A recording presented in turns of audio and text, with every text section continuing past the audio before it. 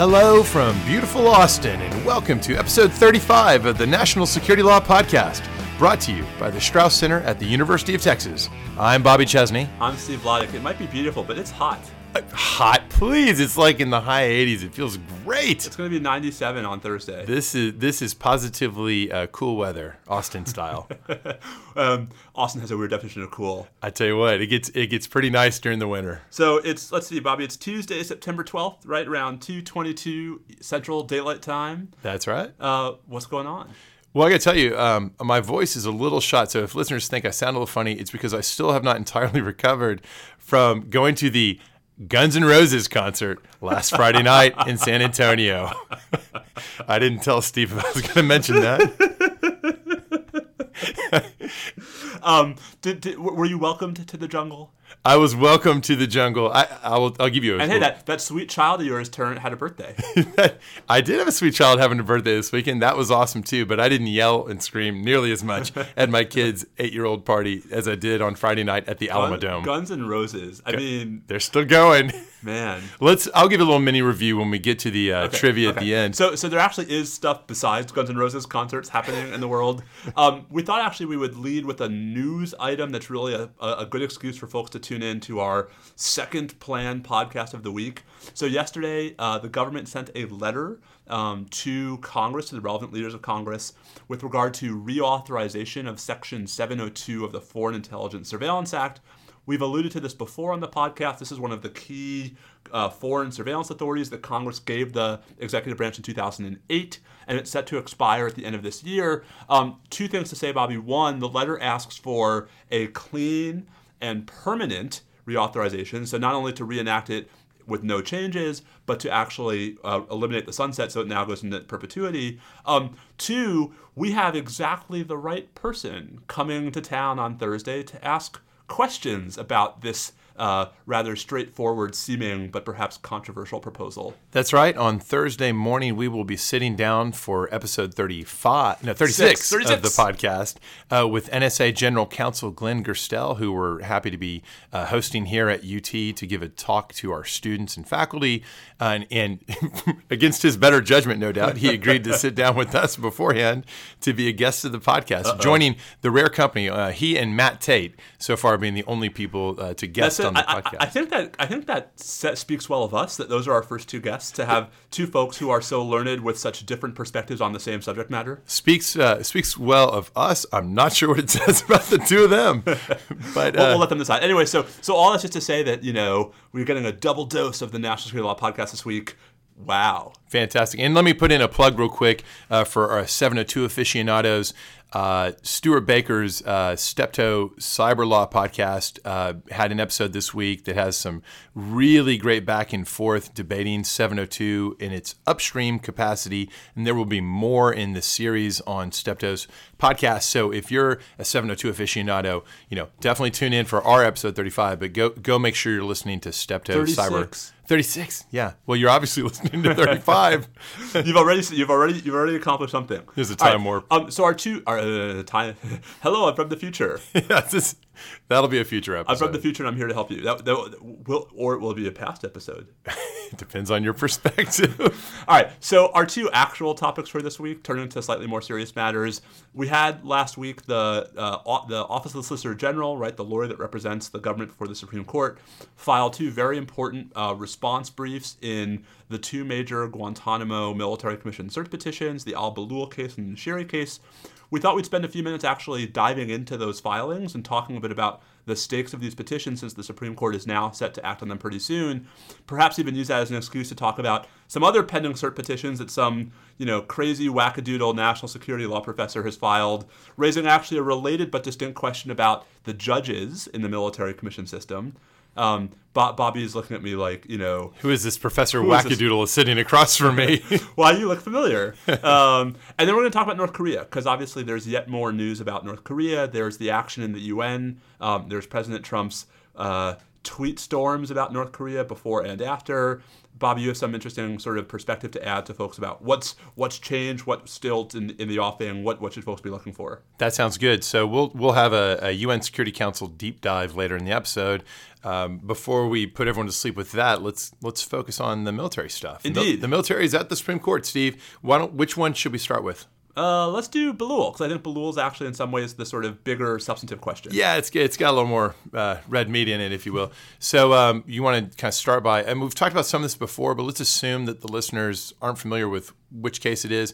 Quick primer on which of the defendants we're talking about, and then what are the questions presented? So Bahlul is a convicted al-Qaeda propagandist. Judge Henderson likes to refer to him as the Joseph Goebbels of al-Qaeda.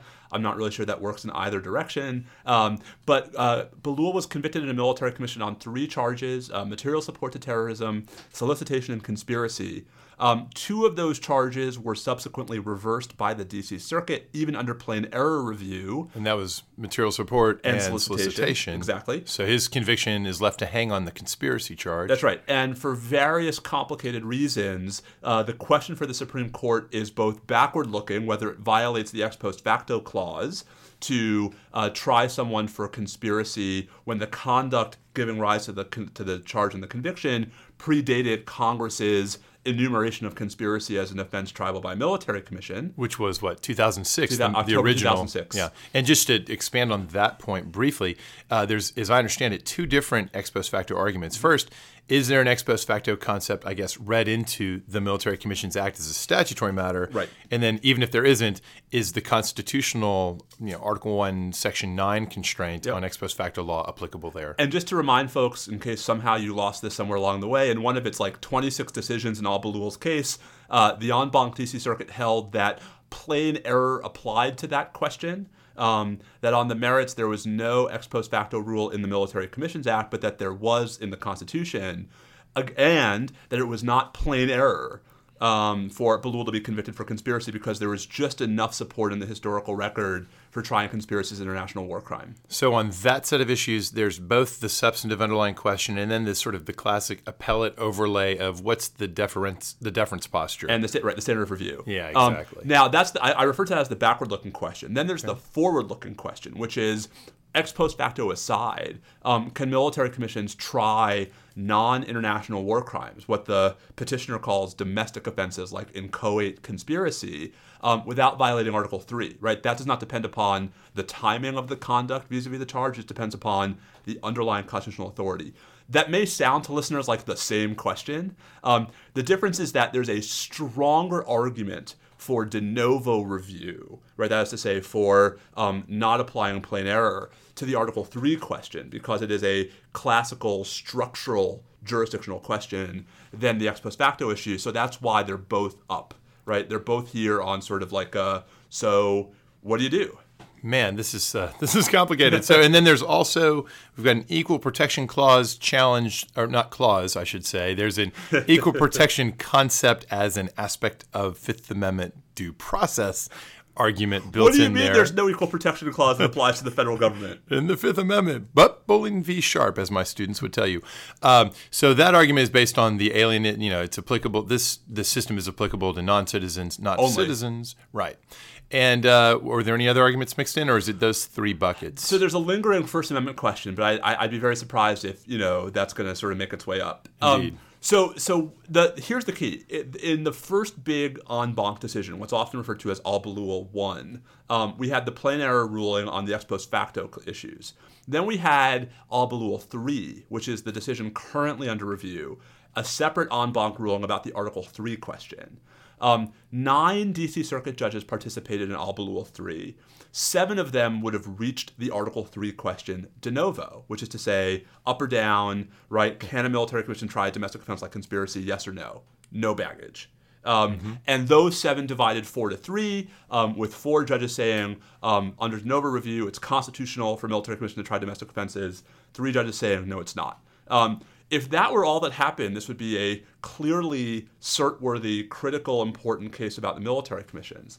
The problem is that there were 2 narrower concurrences in Bahlul 3, both of which could at least superficially suggest to the justices that there are what are called vehicle problems, that Yes. there are reasons why this isn't the right case to resolve the big constitutional question. And, of course, all these considerations of whether as a vehicle problem matter the court should take cert in this case, it has to be looked at against the backdrop of the fact that this is 2017 we're talking about. It's been a few years. It's been a few years, folks. And Judge Kavanaugh makes that point. I mean, so in his concurring opinion in Bahlul 3, Judge Kavanaugh goes out of his way to say it is high time we settled this question. And it's important just to stress for listeners why this is such a big deal. If you count the 3 ongoing trials in the military commissions, there have been 11 separate military commission proceedings at Guantanamo so far. 9 of the 11 have included at least some charges that were not clearly established international war crimes. So this is not like some marginal question in the military commissions. This has been the central legal question about the commissions, not just since the Military Commissions Act was enacted in 2006, but since the commissions were first stood up in 2002. And I would submit that this will continue to be a big issue insofar as military commissions are meant to be applicable as a tool of counterterrorism apart from conventional combat operations. And the reason I say that is that the charges we're talking about are the inchoate charges, the charges that enable you to take action based on membership or support or involvement with others in a terrorist organization. Or attempts or planning or but where you can't farther up the food chain. Where you can't get someone in. Actually, I think attempt is not as much of an obstacle. Yeah, but, you're right. But when you can, the cases that are easier, the ones where you can link someone to a particular act that involves killing civilians or killing prisoners or something like that. Or attacking, protected targets or perfidy or whatever. Right. And the fact of the matter is that there's, more than a decade of experience with this stuff shows that a lot of times what you've actually got is somebody who is an Al-Qaeda member, et cetera. You can prove that, but you can't actually link them to a specific attack they personally engaged in. And so the best you can do is charge them with some variation of material support, conspiracy, and solicitation. And the civilian criminal court system is perfectly amenable to that. The question, the $1 million question. $1 billion, you might say. If you can't see it, I'm doing the Dr. Evil thing with the $1 pinky up. $1 million. The question that really matters for the charging capacity of the commission system as a tool of counterterrorism is, so can they do conspiracy or not? Right. And do you have a view on this, Bobby Chesney? Do I have a view? Well, let's talk through the lens of the argument in this case. So it's very interesting. One of the things that the acting Solicitor General Wall's brief says is, look, let's at least recognize that as a matter of American domestic law, military commissions going back into the 19th century and also including World War II have charged conspiracy, right? And he cites Kieran and he cites the Lincoln case as well. So do you agree with him that at least as a matter of our domestic practice, we've been charging conspiracy? No. Okay, so how do you distinguish those? So Marty Lederman, our mutual friend, right, has a Marty length article, right? Which is to say, it's really thorough and good. Just out in the Georgetown Law Journal, right, that actually is directly responsive to this whole line of argument. And basically, so clerks should read this. I think that was the idea. And litigants should cite it. And what Marty basically says is, one of two things is true about all these charges, right? Either it was charged as pure conspiracy and there was never a conviction on it, in which case the fact that it was charged is not exactly indicative of anything. Okay. Or it was charged as conspiracy in a context where it wasn't actually an inchoate crime, but rather conspiracy to commit a completed offense. Right. So you could have just charged the completed offense. A conspiracy is sort of tacked on as almost like an aggregating factor. Or a theory of liability. An aggravating factor, although aggregating factor is kind of relevant for there. A theory of liability. Now, Wall's brief, I think, actually says something about this and says, in pointing to the KSM case, and maybe pointing to Bahlul as well, if I'm not mistaken, saying, look, they completed the act at issue here. So if that's a distinction, that's just, I'm sorry, I'm interrupting. No, if that's a distinction, we're winking at you, Ben. If that's a distinction, then it's one that's not a problem for Bahlul, or is it? So I think it is. This is Judge Wilkins' concurrence in Bahlul 3, right? Which is you can sort of, if you just close, if you squint a little bit and turn the piece of paper, you can somehow construe Bahlul's conviction as in fact a conviction for the 9/11 attacks, in which conspiracy is just a theory of liability. Okay. There are a lot of problems with this, right? The first of which is it's not how the offense was charged. It's not clear the Military Commissions Act would allow it to be charged that way. And there's no evidence that it's actually what the jury found. Is this analogous to so in international law, we have the idea of joint criminal enterprise. And the way I've always understood this, without having studied it closely, is that the way you explain that that's not actually like American conspiracy law is it's really not standalone liability for the agreement itself. It's a theory of liability that then runs to a completed act. That's right. So JCE in ICL is exactly that, right? It's a theory of liability. Nice acronymization there. Thank you. So listen, this argument has been well dealt with. And so the problem is, even if an appellate court had the power to reconstrue a conviction on one charge as a conviction on another, and there's actually lots of Supreme Court case law going back saying you can't do that. The relevant predicates to doing that aren't present here because of the way the case was charged and presented to the members. Well, let me press you. Okay, so you're saying that we can distinguish both the Lincoln the Lincoln assassination conspiracy and the Kieran World War II Nazi saboteur case conspiracy charges on the grounds that the conspiracy was linked to a completed act. Now, it's clearly true for the Lincoln assassination. Is the idea with Kieran and the Nazi saboteurs, these were the ones who washed up on the shores in Long Island and in Florida, but this group was the Long Island group, was the completed act they conspired to commit the act of simply being behind enemy lines? Because they didn't actually carry out any attacks. No, but so central to the problem with the conspiracy charge in Kieran is that there wasn't actually a conviction on it, right? Like it was charged, but the actual conviction that the Supreme Court upheld were for two separate violations of the 1916 Articles of War that the court concluded were in fact international war crimes. And what were those crimes? Oh gosh, one of them was surreptitiously crossing the lines in time of war, and I think one was sabotage. Right, but that's to me that I know, but they didn't actually succeed. But it's not what the court said, right? Yeah. And so here's the problem: in Kieran, the statute itself required that the offenses be war crimes. Right? This is not so. Bahlul raises the question Kieran did not answer, which is, in Kieran, the statute required it to be a war crime. That's why the court has to go out of its way to find those two offenses as war crimes. Itself a controversial holding, right? Now the question, the government has no longer argued, although it once did, that these offenses are war crimes, right? The argument is that Congress has the power to charge domestic offenses. Right. Kieran just didn't settle that question one way or the other. Interesting. And that's why, to me, the imperative is, I have my own view of the merits. I've written a lot about it. But at the very least, it ought to be the Supreme Court that now steps back in and says, hey, we didn't settle this 75 years ago in Kieran, but we're settling it today. Well, and it certainly would be unsatisfying if the resolution here becomes one of, cite this prior precedent, it's kind of halfway on point, and not engage in any direct analysis. Should the jurisdiction of a military commission extend to this scenario? What are the stakes in arguing it one way and the other apart from precedent? So I think there are two different sets of stakes. One is for the commissions themselves, and one is for sort of broader understandings of Article 3. Okay. With regard to the commissions themselves, the stakes are their utility going forward.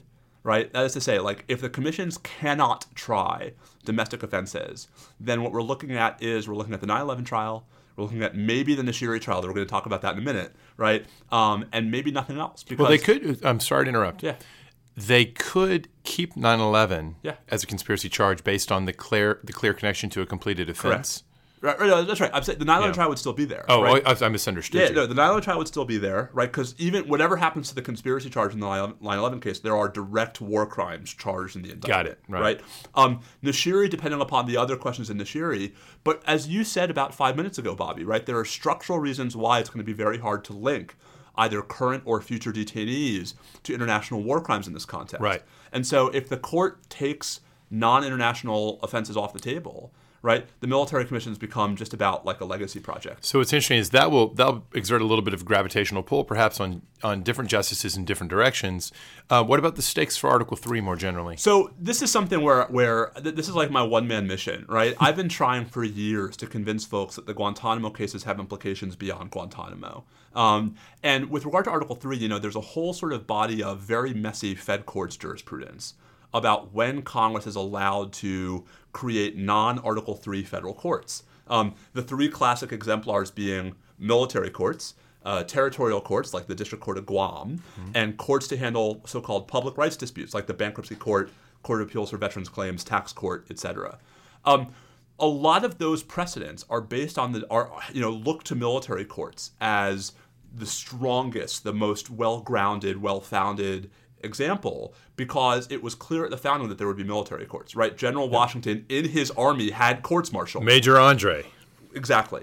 The problem is that, there's not a lot of really good founding era material on the limits of military jurisdiction. And so my real concern, and I wrote a whole article in the Georgetown Law Journal a couple years ago about this, crazily titled Military Courts in Article 3, is that once you allow for, wholly apart from the merits of trying Bahlul and the Military Commission, once you start sort of blurring the sort of bright lines that have historically constrained departures from Article 3, that has implications not just within the military justice system, but within what other offenses can be tried in non-Article 3 courts, what other sort of non-Article 3 agencies or public rights disputes can be resolved without Article 3 judges. And listen, this is not to demean non-Article 3 judges who are doing the best they can. Yeah, sure. But Article 3 and its independence protections exist for a reason. Well, and that is where the judicial power is vested. Crazy. So to me, right, Bahlul is a big case not just because I get very nervous about military courts trying ordinary domestic offenses, and I don't know where that stops, but also because even if that's only going to be applied to folks over there, right, as I gesticulate toward not the U.S., it has implications for other bodies of jurisprudence as well, because when the Supreme Court in 1973 upheld the power of the D.C. Superior Court to try ordinary crimes, Justice White's whole opinion is about how we let courts-martial do it. Right? So it clearly can be done, and then you just need to identify your limiting principle. And my concern is that international law is actually a really useful, powerful, analytically defensible limiting principle in the context of military commissions. Once you go past that limiting principle, I don't know what the next one is. Like, what's the limiting principle that says you can try Bahlul for conspiracy, but not me for speeding? Well, what about when there's a military tribunal in the nature of a provost court it's a court of necessity in an occupied territory where the existing courts can't function, whether it's overseas or Civil War type scenarios like in New Orleans, occupied New Orleans. They're not charging, they might charge law of war offenses, but they're going to enforce regular civilian criminal laws. It's like D.C. Superior Court. Why isn't the same true for the military commission? So I think I spend more time on this in my article, right? But the short version is occupation courts, like martial law courts, right, are predicated on the notion that there is no functioning civil authority. And so the assertion of military jurisdiction over domestic offenses in those cases is not at the expense of civilian courts. So it's like it's of necessity. That makes sense, and then, of course, that finds support in Ex parte Milligan. Well, and indeed, it also finds support in the international law of belligerent occupation. Right. So the argument that I try to make in my Georgetown article is that international law recognizes circumstances in which military adjudication is appropriate. Right. Domestic offenses when the civilian courts are open and not obstructed is not one of them. I'll submit to you that advancing the international law wouldn't like this line of argument won't be helpful for these litigants at this stage in the Supreme Court, at least not likely. I understand, but I do think that as a limiting principle, it actually has a lot more legs than people might think at first blush. Yeah, but I think it's interesting actually to tease that out and think, if you're saying that international law tells America we can't do this, that's not going to work. But if you say, no, international law and the scope of the international criminal law rooted in violations of the law of armed conflict is an available, rational, and administrable limiting principle, that's actually fairly useful. Right, and this is a fight I've had with other folks before. I mean, so Article 1, Section 8, Clause 10 of the Constitution gives Congress the power to define and punish offenses against the laws of nations. Right?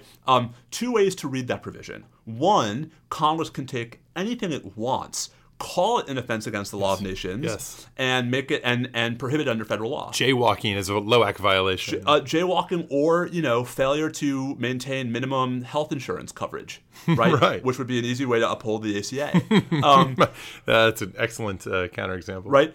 Or Congress is actually at least somehow constrained in its power to define and punish offenses. It's got to be within some bounds of reasonable interpretation. Just like, a reasonable interpretation of what is interstate commerce or a reasonable interpretation of what is prohibited by Section 1 of the 14th Amendment when it legislates pursuant to Section 5 of the 14th Amendment. But critically here, to your point earlier, the court is, the Congress and more to the point, the Solicitor General now, they're not arguing that this is all fine as a define and punish matter. They seem to be conceding that we're past what could be justified simply by saying, look, this is a law of war violation. They've let that ship sail, and now they're saying that's not actually necessary. The power of Congress to define the charges that can be brought is broader than the law of war, and indeed broader in international law. And that may be true at least if it's being prosecuted in an Article 3 court, right? Like surely so. I actually think Congress is entitled to more latitude when it's a civilian court prosecuting the offense. Well, there aren't we really talking about, well, what's the Article 1, Section 8 Correct. justification? Whereas here, there's a standalone Article 3 constraint. Yeah. So this is the fight on the merits. My concern about the government's brief, turning back to that for a second, is that the government's brief is basically an effort to convince the court that this case doesn't actually properly present the merits. Well, I don't blame them for trying that, but I agree. I agree with you that I agree with Judge Kavanaugh. It's time to get definitive answers for this. And listen, if Brett Kavanaugh and I are on the same page, that should tell people something. I have to agree with that. All right, so have we exhausted for now? Well, so just really quickly. Oh, wait, that's only So are they going to grant? Oh, are they going to grant? Yeah. All right. Well, I guess we're gambling men, so I'm going to say yes. Yeah, I hate to say it, but I think they'll duck. They shouldn't duck. I wrote an amicus brief explaining why they shouldn't duck. I don't think either of the concurring opinions are actually defensible reasons to not hear this case. But I think they'll duck, and I think that I don't think that in the way that Hamdan back in 2006 and Boumediene presented real separation of powers attacks on the Article 3 courts. Right, this is a sort of much subtler one. That's right. It's not as obvious a case, but my chip's down on the table now. Well, they're going to grant. So I'm gonna bet against you. All right. And hope that Usually I'm wrong. a smart move. No. But listen, I mean, this is the right case and this is the right time. I just don't have faith that they're going to see it that way. Well, what about the other one? What about Nashiri? So Nashiri, in some ways, is a much smaller case, and in some ways, it's actually a much more sort of cert-worthy case because of the weird, wonky way it's gotten to the Supreme Court. So start really at the beginning. The substantive question behind Nashiri has not yet been convicted. This is a pretrial case, which is where all this mishigas comes from. The substantive question is whether the military commissions authorizes and the Constitution permits a military commission to try a war crime committed outside the context of an actual armed conflict, right? In other words, at the time that Nashiri was involved in the bombing of the USS Cole in October of 2000, were we not in fact at war with Al-Qaeda such that the laws of war applied and a military commission was authorized? The Military Commissions Act itself limits its jurisdiction to hostilities, which it further defines as a conflict subject to the laws of war. Mm-hmm. So there's actually, unlike in Bahlul, here there's a statutory argument that there's no jurisdiction. Right.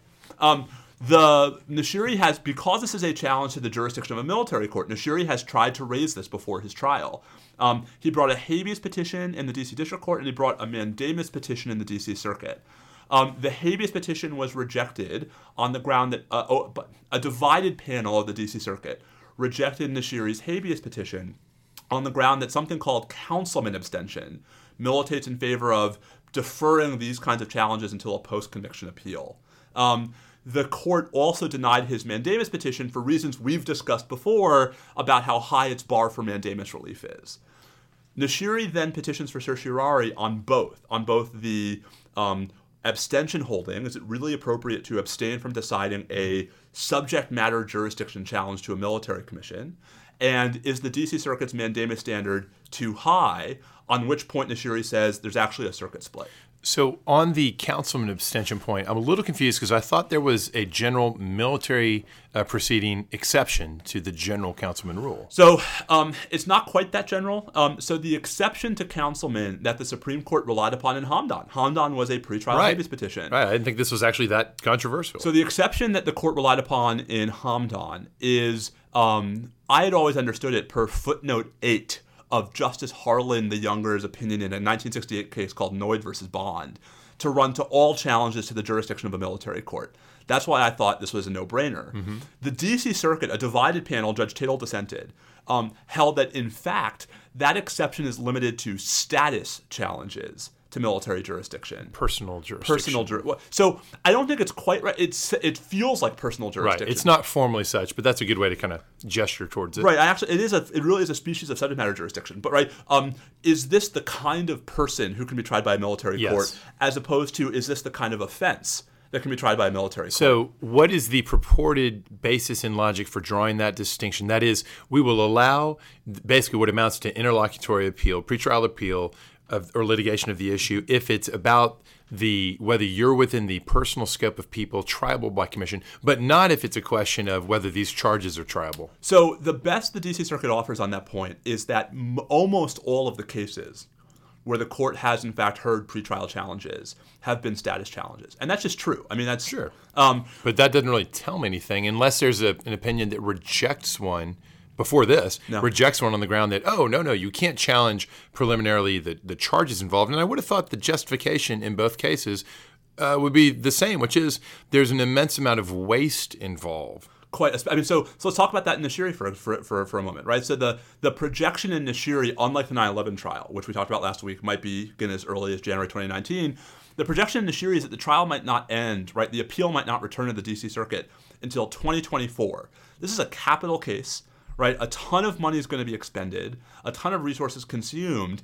Wouldn't we be better off finding out now if the whole thing's going to be thrown out in 7 years for an obvious jurisdictional defect? Very obviously, yes. And if I were involved with the survivor groups and the family members of the USS Cole bombing, I'd want to know this person's being prosecuted in a place where we will definitely get to an outcome. Me too. I mean, so unlike Bahlul, where I understand why the government's resisting, right, Supreme Court review, I just don't understand in Nashiri why it's the government has, in my mind, a stronger argument on the merits in Nashiri than it does in Bahlul, and yet it's digging its heels in and trying to sort of defer adjudication for as long as possible. I mean, do you think it's as simple as, look, there is sort of a litigation mentality of, you fight to defend every trench, defend every foot, give up nothing, which I always think is a little penny-wise, pound-foolish as an overall disposition if you don't have exceptions. It's also, but there's also the difference between the position you take at the cert stage and the position you take on the merits, right? It's easy to sort of say, hey, Supreme Court, there's no circuit split. This new, sure, right, the new sort of status but not subject matter, right, distinction. No court disagrees with that, right? When's this going to come up again? Well, So I wrote an amicus brief on behalf of the National Institute of Military Justice that tries to sort of walk through in very significant detail why the status versus subject matter distinction doesn't actually work. Right. Part of it's because they're both species of subject matter jurisdiction. Right. They're both asking whether this is the right kind of case for the military to try. Right. Part of it's because a lot of what the lower courts relied upon was that Congress and the Military Commissions Act blessed all of this. That actually doesn't really matter for purposes of councilman abstention because, if it's a constitutional challenge, the fact that Congress blessed it doesn't change the fact that it's a constitutional challenge. And there's one really interesting fact about councilman itself that I think folks don't realize. In councilman itself, right, the court abstains from hearing the pretrial habeas petition only after concluding that the offense in question was in fact service-connected. Right? At the time councilman was decided, that was a jurisdictional hook, right? You couldn't court-martial a service member for a non-service connected offense. So they made sure that was satisfied before they then backed off. So they didn't entirely abstain. Right. And so part of what's going on here is I think we're over-reading councilman. And I think actually as long as you have a challenge to the, subject matter jurisdiction in the military court that is plausible, right? It doesn't have to be meritorious. You should be allowed to litigate that in advance. I would think one of the policy considerations that often favors abstention doctrines in general is to try to ward off premature involvement, floods of premature involvement by the appellate courts. Here, it seems like the particular, if it has to be viewed as an extension, then the particular extension at issue is not one that's going to come up very often. No. And there's not really much flood threat, if you will. And in one sense, this is where Bahlul and Nashiri are related, right? I mean, there are different cases about different issues at different postures. But if the court wants to settle the Article III question in Bahlul and is not convinced that Bahlul is an appropriate vehicle, how they answer the abstention question in Nashiri could have a lot to say about how soon they can get back to the Article III point. Yeah, well, I think a lot rides on these two cases. If they say no in both these cases, it's a sign that the justices are comfortable with however long this interminable process plays out, which I think it in many ways is very disconcerting because it's been so many years. Not just how long, right, but also with the notion that the military commissions and their appellate review tribunals are competent to resolve the jurisdictional issues in a way that don't require, continuing supervision. And that's a real concern to me because, as we talked about before, I have real sort of qualms about the quality, especially of the sort of jurisdictional analysis coming out of these courts. I'm not so sure it signifies sort of trust in the CMCR and in the trial judges so much as it signifies a willingness to just leave it in the hands of the D.C. Circuit, which is kind of what the approach they took with habeas post-Boumediene. I think that's right to a point. But listen, I mean, unlike habeas post-Boumediene, where the D.C. Circuit eventually was speaking with just about one voice. Oh, yeah. And rapidly, I mean, that whole phase of litigation seemed interminable at the time, but in retrospect, that was a brief period. It coalesced around a series of majority opinions with a handful of scattershot dissents, but the D.C. Circuit was generally speaking with one voice.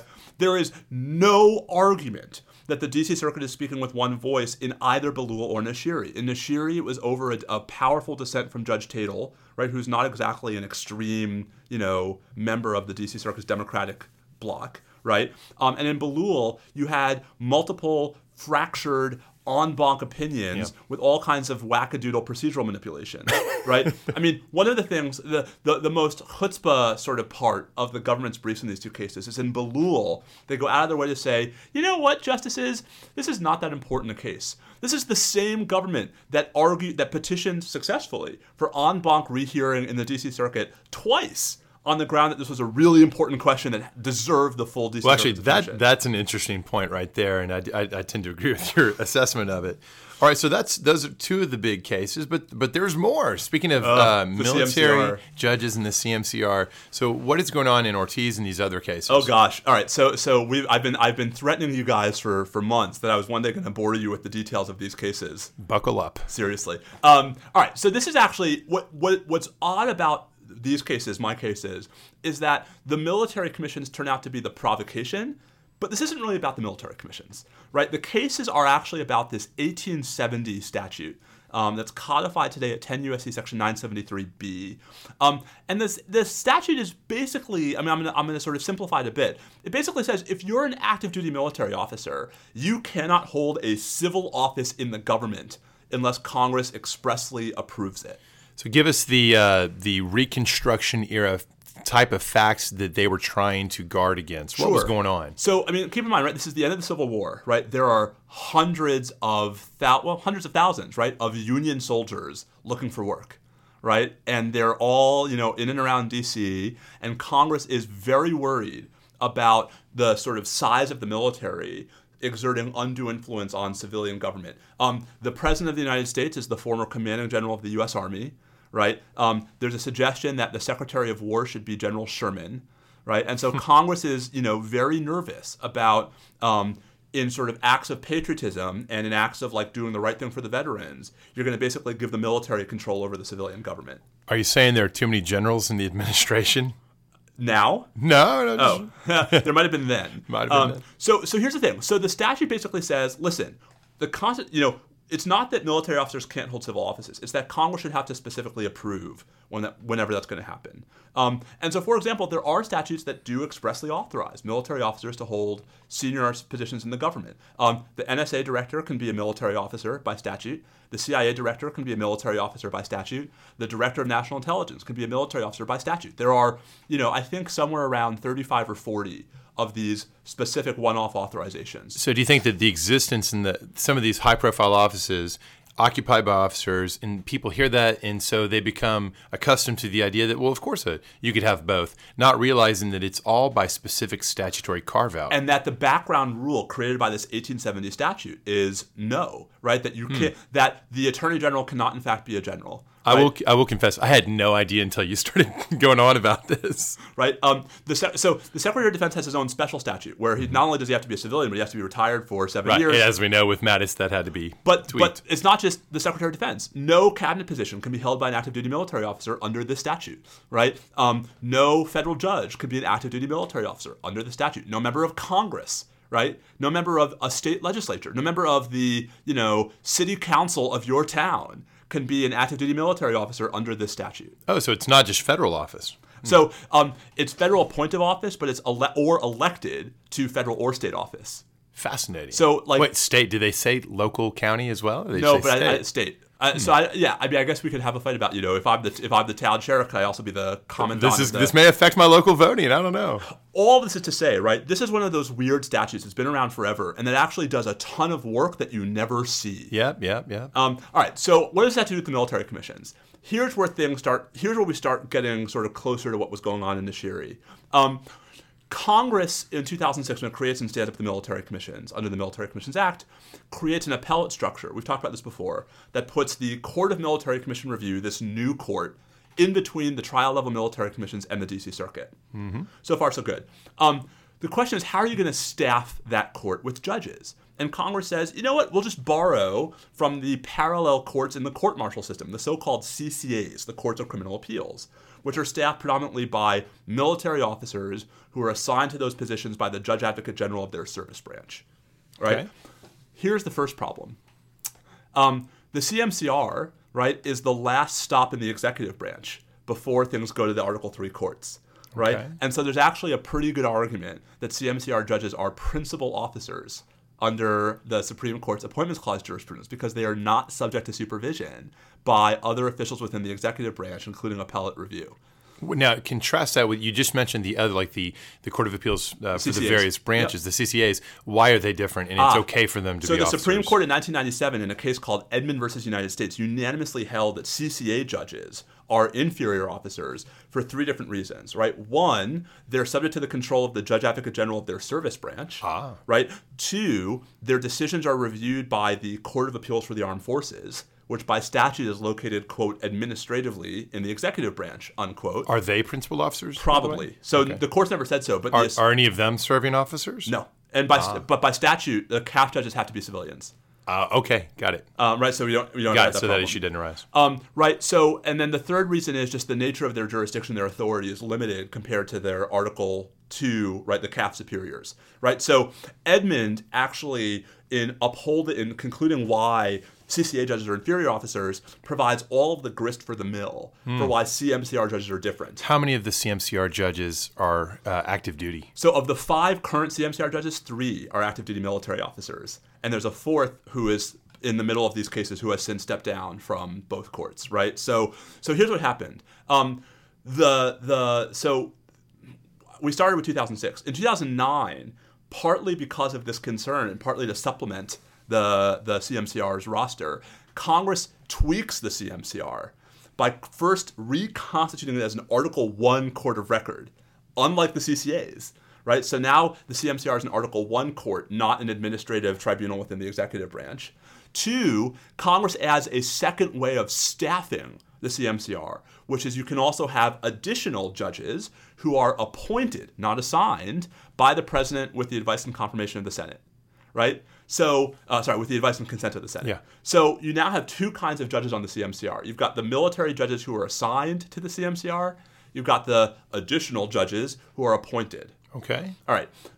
Fast forward a couple of years. Nashiri, right, in his first mandamus petition of the D.C. Circuit, at least the first one that causes real trouble, argues that the CMCR judges are principal officers and that the military judges are therefore serving in violation of the Appointments Clause because they were not. So let me back up a second.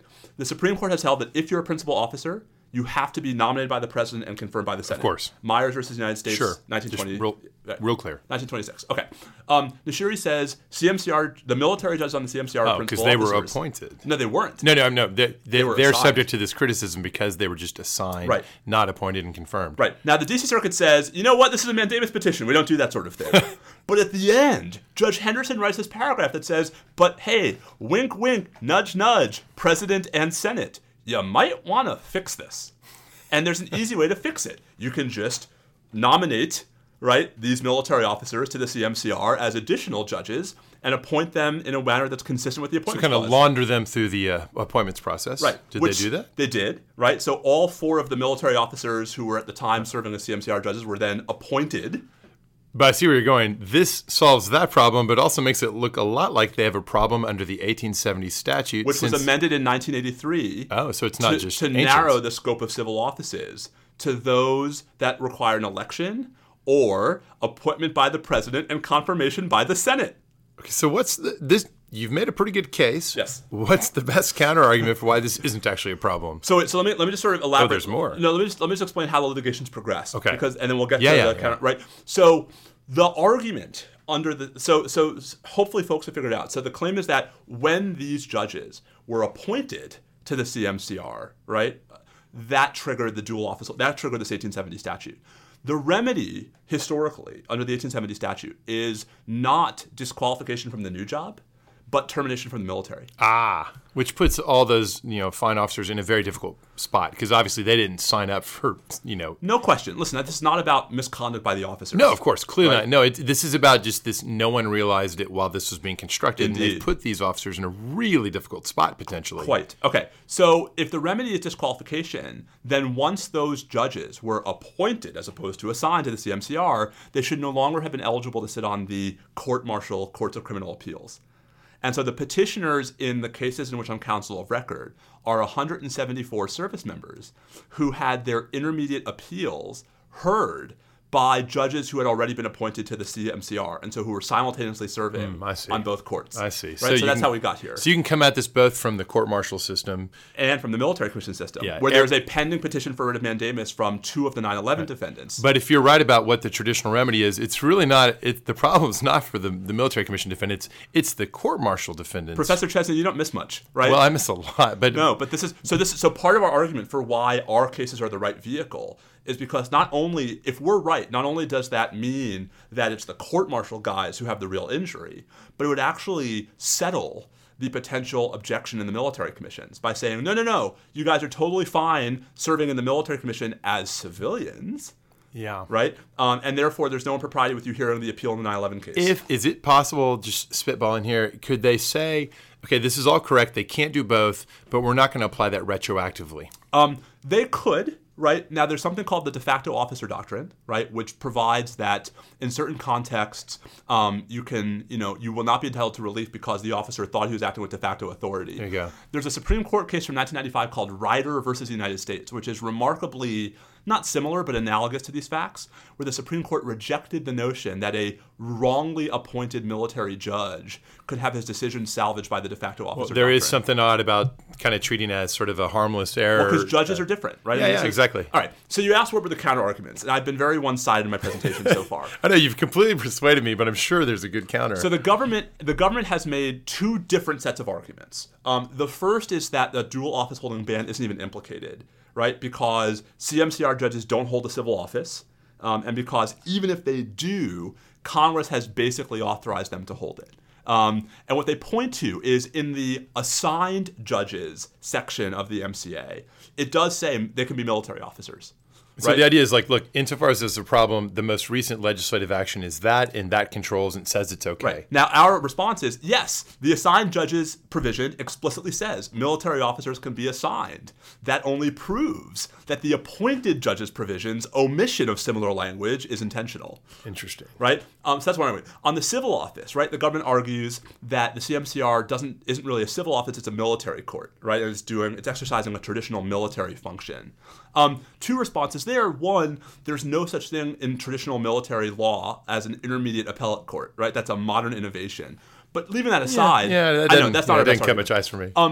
Congress created the CMCR as an Article 1 court of record, right? Not an Article 2 Article agency, 2, right? Not a military court. It's not like the courts martial or the military commissions, which are part of the military, Right, and I think I agree with that there is no Article 1 military court in the sense that they're talking about here. Right, and so, I mean, if Article 1 courts are not civil offices, I don't know what is, but even better, DOJ, in a series of OLC memos, dating all the way back to Attorney General opinions from 1884, has always interpreted civil office capaciously. Well, we know how the Cleveland administration was on these issues. Hey, Attorney General Williams wrote this whole memo about why General Sherman couldn't be acting Secretary of War under this statute. Oh, that's fascinating. And so, right, if acting Secretary of War is a civil office, right, why isn't Article 1 judge? So was Grant poised to appoint his friend and former deputy or lieutenant, whatever you want to call it, and then backed off after getting advice that this would present a statutory violation problem? Yes. This statute. Yeah. By the way, plug for Ron Chernow has a new biography Indeed. coming out of Grant. Indeed. I cannot wait to read that. So, all right. So, and also for the musical that Lin-Manuel Miranda is surely then going to do. Ulysses Sam Grant. Okay. Oh, I'm so happy I got you to sing on the podcast. The best Hamilton joke on that regard is William Henry Harrison. Is that the best? Oh my God, you got to go watch it. It's hilarious. All right, I'll check that out. All right. Anyway, so to make a long story short, I don't think that's the government's best argument, right? That the dual office holding ban wasn't even triggered. Their better argument is there's a provision Congress added in 1983 that basically says that there will not be that no officer will be punished, right, for anything they do in violation of the statute in the furtherance of, quote, assigned official duties.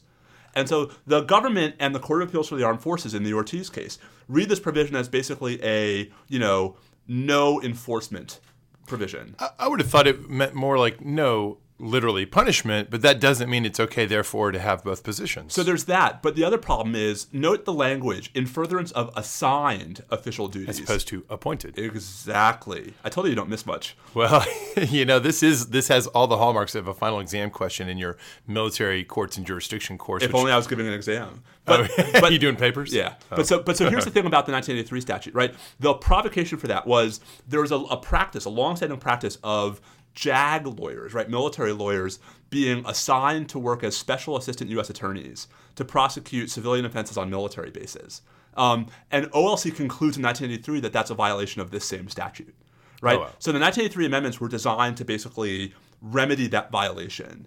And so this provision was there to say, listen, you cannot punish any of the JAG lawyers who were just doing their job, who were assigned to go prosecute these cases. And then in the same statute, Congress says, going forward, it's not a violation of the statute if you're assigned to a civil office. You have to be appointed to one. Got it. All right. Well, I think this sounds like one they might take. I am so biased. Yeah. I don't know why I'm even asking you. It seems to me a compelling case for cert. It is a statute the Supreme Court has never interpreted.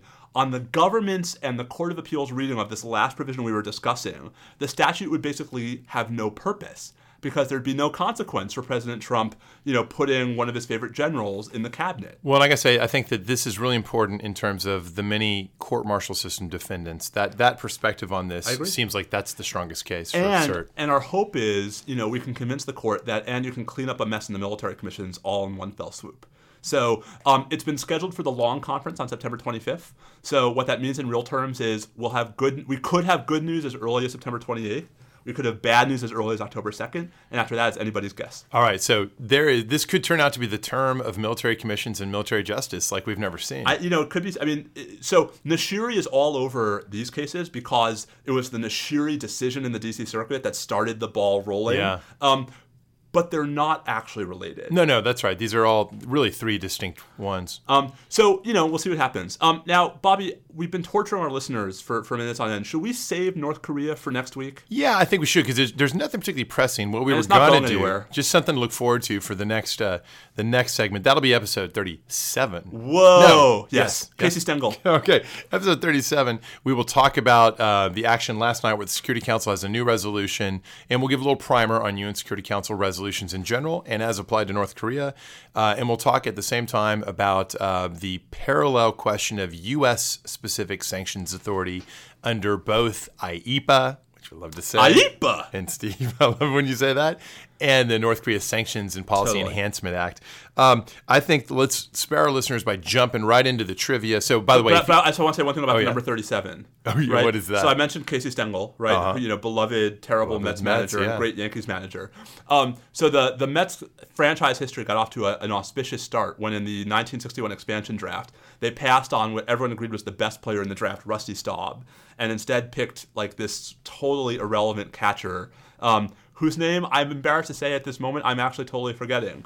And someone asked Casey Stengel, why did you start with a catcher? Hobie Landreth. And Casey Stengel was asked, why did you start with a catcher? And Casey Stengel says, well, without a catcher, you'll have a lot of pass balls. That tells you all that's the Mets. That's the Mets in a nutshell. What a year! Trivia. So right. if you don't want to hear us talk about the NFL now or Guns N' Roses. Or that. Or both. Drop off now, and thanks for listening. Let me give a quick review of the Guns N' Roses concert, because this was, for someone of my vintage, this was pretty wonderful. I'd never seen them live, and I was very dubious that they could still bring it. I was particularly afraid that Axl Rose really couldn't sing, given the way he sang, that he couldn't still do it. And I must say, when he first came out on stage, taking a good look at him, I thought, oh, this is not going to go well. And for the first several songs, you could really hardly hear him. Duff McKagan, the bass player, was clearly carrying the vocals. Duff is the man. Duff is the man. And by the way, I think he's got an autobiography. I'm now dying to read it after watching him.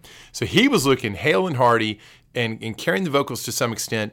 But as the night went on, Axl kind of warmed up and got into it more. And by the end, he was really cutting loose in the way you kind of expect him to sound. I think he just takes a little time to warm up. They played, Steve, for over 3 hours uninterrupted. It was unbelievable. Slash hasn't lost a step at all. If anything, he's better than ever. I didn't catch the name of the guy who replaced Izzy Stradlin as a rhythm guitarist, but the guy was good, and they let him do some solos. What I want to highlight, though, is that they did a lot of cool stuff by way of covers and homages. So among other things, at one point, much to my surprise, in honor of Glenn Campbell, they got quiet and they played Wichita Lineman. Nice. And that was really cool. And it sounded neat. They did a wonderful homage to Chris Cornell, and they did Black Hole Sun. And they nailed it. It was incredible. That probably was the best of what they covered. Did they play any of the classics? They played all the classics, and they, By the way, we just referred to Guns N' Roses songs as classics. Yeah, well, Appetite for Destruction was 1987. Oh my gosh. I know. So and Use Your Illusion? There was a little bit of that. I kind of get off the bus after GNR Lies, but there were some songs. Patience? They didn't play Patience. It may have been the one. Well, because the whistling. Yeah, they might be beyond their. That's their a little tough. One thing that was really neat, they were doing this extended instrumental that I think began with a cover of "Wish You Were Here" by Pink Floyd, and then Slash is doing all this fun stuff, and he starts building in little homages to different solos from different songs. So at one point, he played an excerpt from the solo from "Bullet the Blue Sky" by U2, which was really cool. I don't know how many people caught that, but it really spoke to me. Then they went into the Godfather theme. So they're doing that, and that resolved into "Sweet Child of Mine." And I know this sounds crazy, amazing. But it was pretty cool. So I've always maintained that if I were ever a major league relief pitcher, Oh yeah, your music to come out to? My walk-in music would be "Welcome to the Jungle." Oh yeah, that'd be hard to beat. Well, they had a whole bunch of candidate songs for this. Yeah, but there's something about "Welcome to the Jungle" that's just always just the crescendo. You would have liked the. I actually, I'm tempted to try to play it here because I have a piece of it on the phone, but I won't. But they had a long extended intro, but you could tell what it was going to be, and they just dragged it out and got the crowd real wound up. That song never gets old. Nope. Although let me just report that when I told my kids what I was doing, and they're like, "Who's Guns N' Roses?" I said, "Do you know the song "Welcome to the Jungle"?" One of my kids says, "Oh yeah, it's from the Jumanji movie, the remake." How great is that? I didn't say is it from Lion King. It's close. All right, pro football. Oy. Sorry about your Giants, dude. Oy. Can any one of my teams do something surprisingly positive? If you just switch your allegiance to the Cowboys, you wouldn't have this problem. That's not even funny. Yeah, I know. Well, I can see that was not the thing to say. That's like saying, hey, if you just root for the Yankees. It's like, after 9/11, right, all these people are like, hey, Mets fans, you should root for the Yankees. It's the patriotic thing to do. They're like, we're New York, too. I'm a New Yorker. Like, the least New Yorker thing I could do is switch allegiances in a moment of national crisis. I agree with that. Having lived 5 years in New York, you have your teams, and especially if you grew up there, you stick to your teams. You don't go Jets to Giants. No. I mean, I was like, you don't understand New York if you think that a national tragedy like 9/11 is a reason to switch your sports allegiances. Well, I got to tell you, I thought that early on, I thought the Giants' defensive line looked so good. They just got tired. Well, and the Cowboys, notwithstanding their losses and changes on defense, the defense was actually quite good. Although I think that was more the Giants' offense not being so good. No run game, no Odell. No, but meanwhile, the Cowboys' offense, once they got Ezekiel Elliott in there, he's the real deal. If Elliott plays most of the season, and color me as not understanding why arbitration laws don't apply to the NFL. But if Elliott plays most of the season, I really think the Cowboys are unfortunately the team to beat in the NFC. Of course, given their history, doesn't mean anything. No, that's right. The playoffs are a different deal. But yeah, I mean, the Cowboys look fantastic. I think what's going to happen is the Giants are actually going to look really much better next week against a less good team like Detroit. Yeah. No, I think that's right. I think it's hard to know, was it a weak New York Giants or a strong Dallas Cowboys? Was it a weak Baylor or a strong UT San Antonio? Yeah, exactly. Way to go, Roadrunners, taking out Baylor. At home? Karma continues to... was that... It was at McLean Stadium. It was in Waco. Well, that's losing to UTSA is not nearly as much of a blow to the program as losing to Liberty was. True, but they're not... I mean, if you looked at Baylor's schedule and said 0-2... Oh, yeah. No, and look, they're going out to Duke this week, and Baylor should get a beating there. And I got to say, I love my friends who went to Baylor, but the athletic program there deserves what it's getting, in my opinion.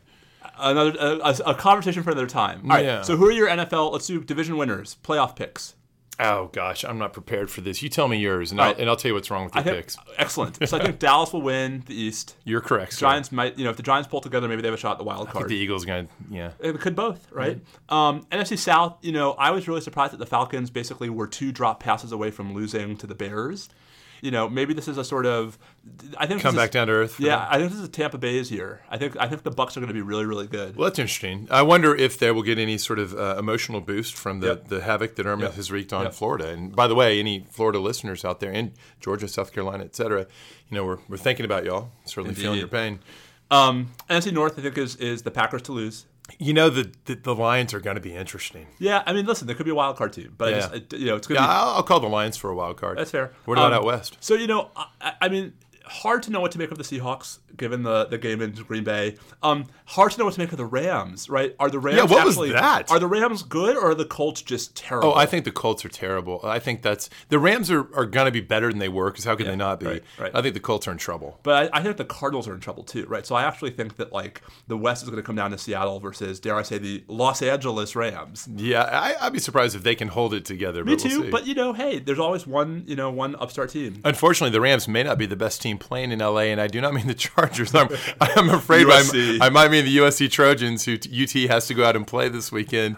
Here's hoping they're looking past us and we can spring a little surprise. They're not looking past us. This is going to be a beatdown. Well, the problem is there's revenge to be had, right? Just as we had revenge on them in the Rose Bowl. Yes. National champions. I'm afraid they may be looking for us on this. Ugly. No, at least one of their players gave a horns down in the end zone last week. Like they're definitely thinking about trying to the Baker Mayfield approach. Yeah. Oh, you know what though? When I first saw Baker Mayfield plant the OU flag in the middle of Ohio State's I thought, man, that's kind of a tacky, sort of unsportsmanlike move. But I didn't realize Ohio State had stayed on the middle of their field the year before and sung their alma mater. It was vengeance. Yeah, absolutely. And so to that I say, good job, OU. And listen, I may lose my tenure as a UT professor for saying this. Careful with the compliments to OU. I know, but as a Michigan fan, thanks OU. No, that's cool. Look, I think Big 12 needed it. So pivoting back to the AFC, right? Yeah. So those first place Buffalo Bills, I don't think they're going to win the AFC East. I think the Patriots, figure out why they're the Patriots. AFC South, that's a wacky division this year. Certainly not the Colts, right? Yeah. The Titans were the popular pick early on, but the Jaguars look like a real football team on Sunday. What about the Texans? The Jaguars look like a real football team on Sunday. So I think the Texans have some quarterback problems. They have some, but you know what? I have a lot of faith in Deshaun Watson. I think that by the end of the year, as long as he stays healthy, we're going to start seeing him kind of come into his own. I think the question is how many games do they lose before then? Right, and how much can the defense hold him in place? Yep. AFC North, I was not impressed with Pittsburgh. They beat the Browns, but the Browns, like the Bears, had a couple chances to win that game. Yeah, no, AFC. That division is always a little hard Black to and assess. blue. Everyone's 8-8, 9-7. Yeah, it'll probably. Certainly not the Bengals, right? I think, but I think it's going to come down to like every year, Pittsburgh or Baltimore. Okay, and out west. And out west, AFC West.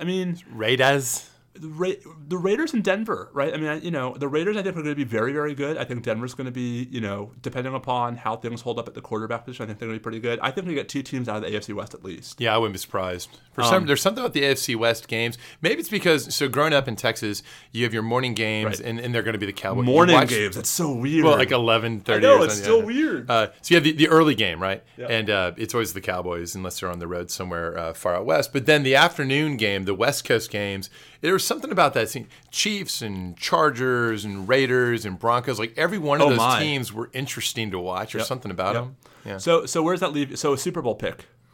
Well, of course, it's the Cowboys for the NFC. Yeah, good luck with that. Yeah, and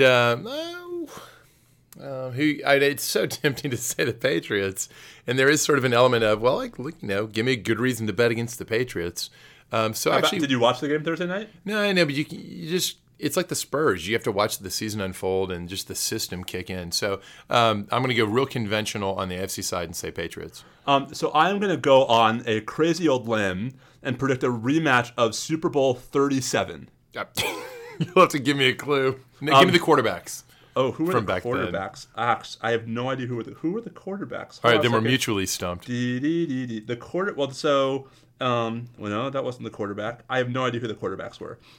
Super Bowl 37 was known as the Gruden Bowl, right? And it was the Raiders and the Bucks. In the Bucks. Oh, interesting. I actually think that is not. It's a little bit off the wall kind of pick, but it's not crazy. Well, that's it. I mean, it makes me want to say, "Arg!" It's a very piratey National talk matchup. like a pirate Super Bowl day. Absolutely, have that in New Orleans. Super Bowl. Super Bowl. That could be the name of this Super Bowl? episode. I think the Super Bowl's in the brand new Viking Stadium this year. Oh, is it? I think that might be right. That'll be nice. Anyway, so we'll check the tape come January and see just how crazy, stupid, wrong we were. Exactly. But meanwhile, we're going to be right back at you guys in 2 days with our interview with Glenn Gerstel. We'll talk to you soon. So thanks for listening, everybody. Stay safe out there. Follow Bobby on Twitter at Bobby Chesney, Steve at Steve_Vladeck, NSL Podcast at NSL Podcast. Leave reviews on iTunes, preferably good ones. And tell your friends. We need to get the listenership growing again. Yeah. We're kind of hovering at 6,000 for several weeks now. Let's get this to 7. I need to buy Maddie a new pair of shoes. Yeah, with all the money that we get from this entirely Totes. non-revenue enterprise. On that note, everybody, stay safe out there. Adios.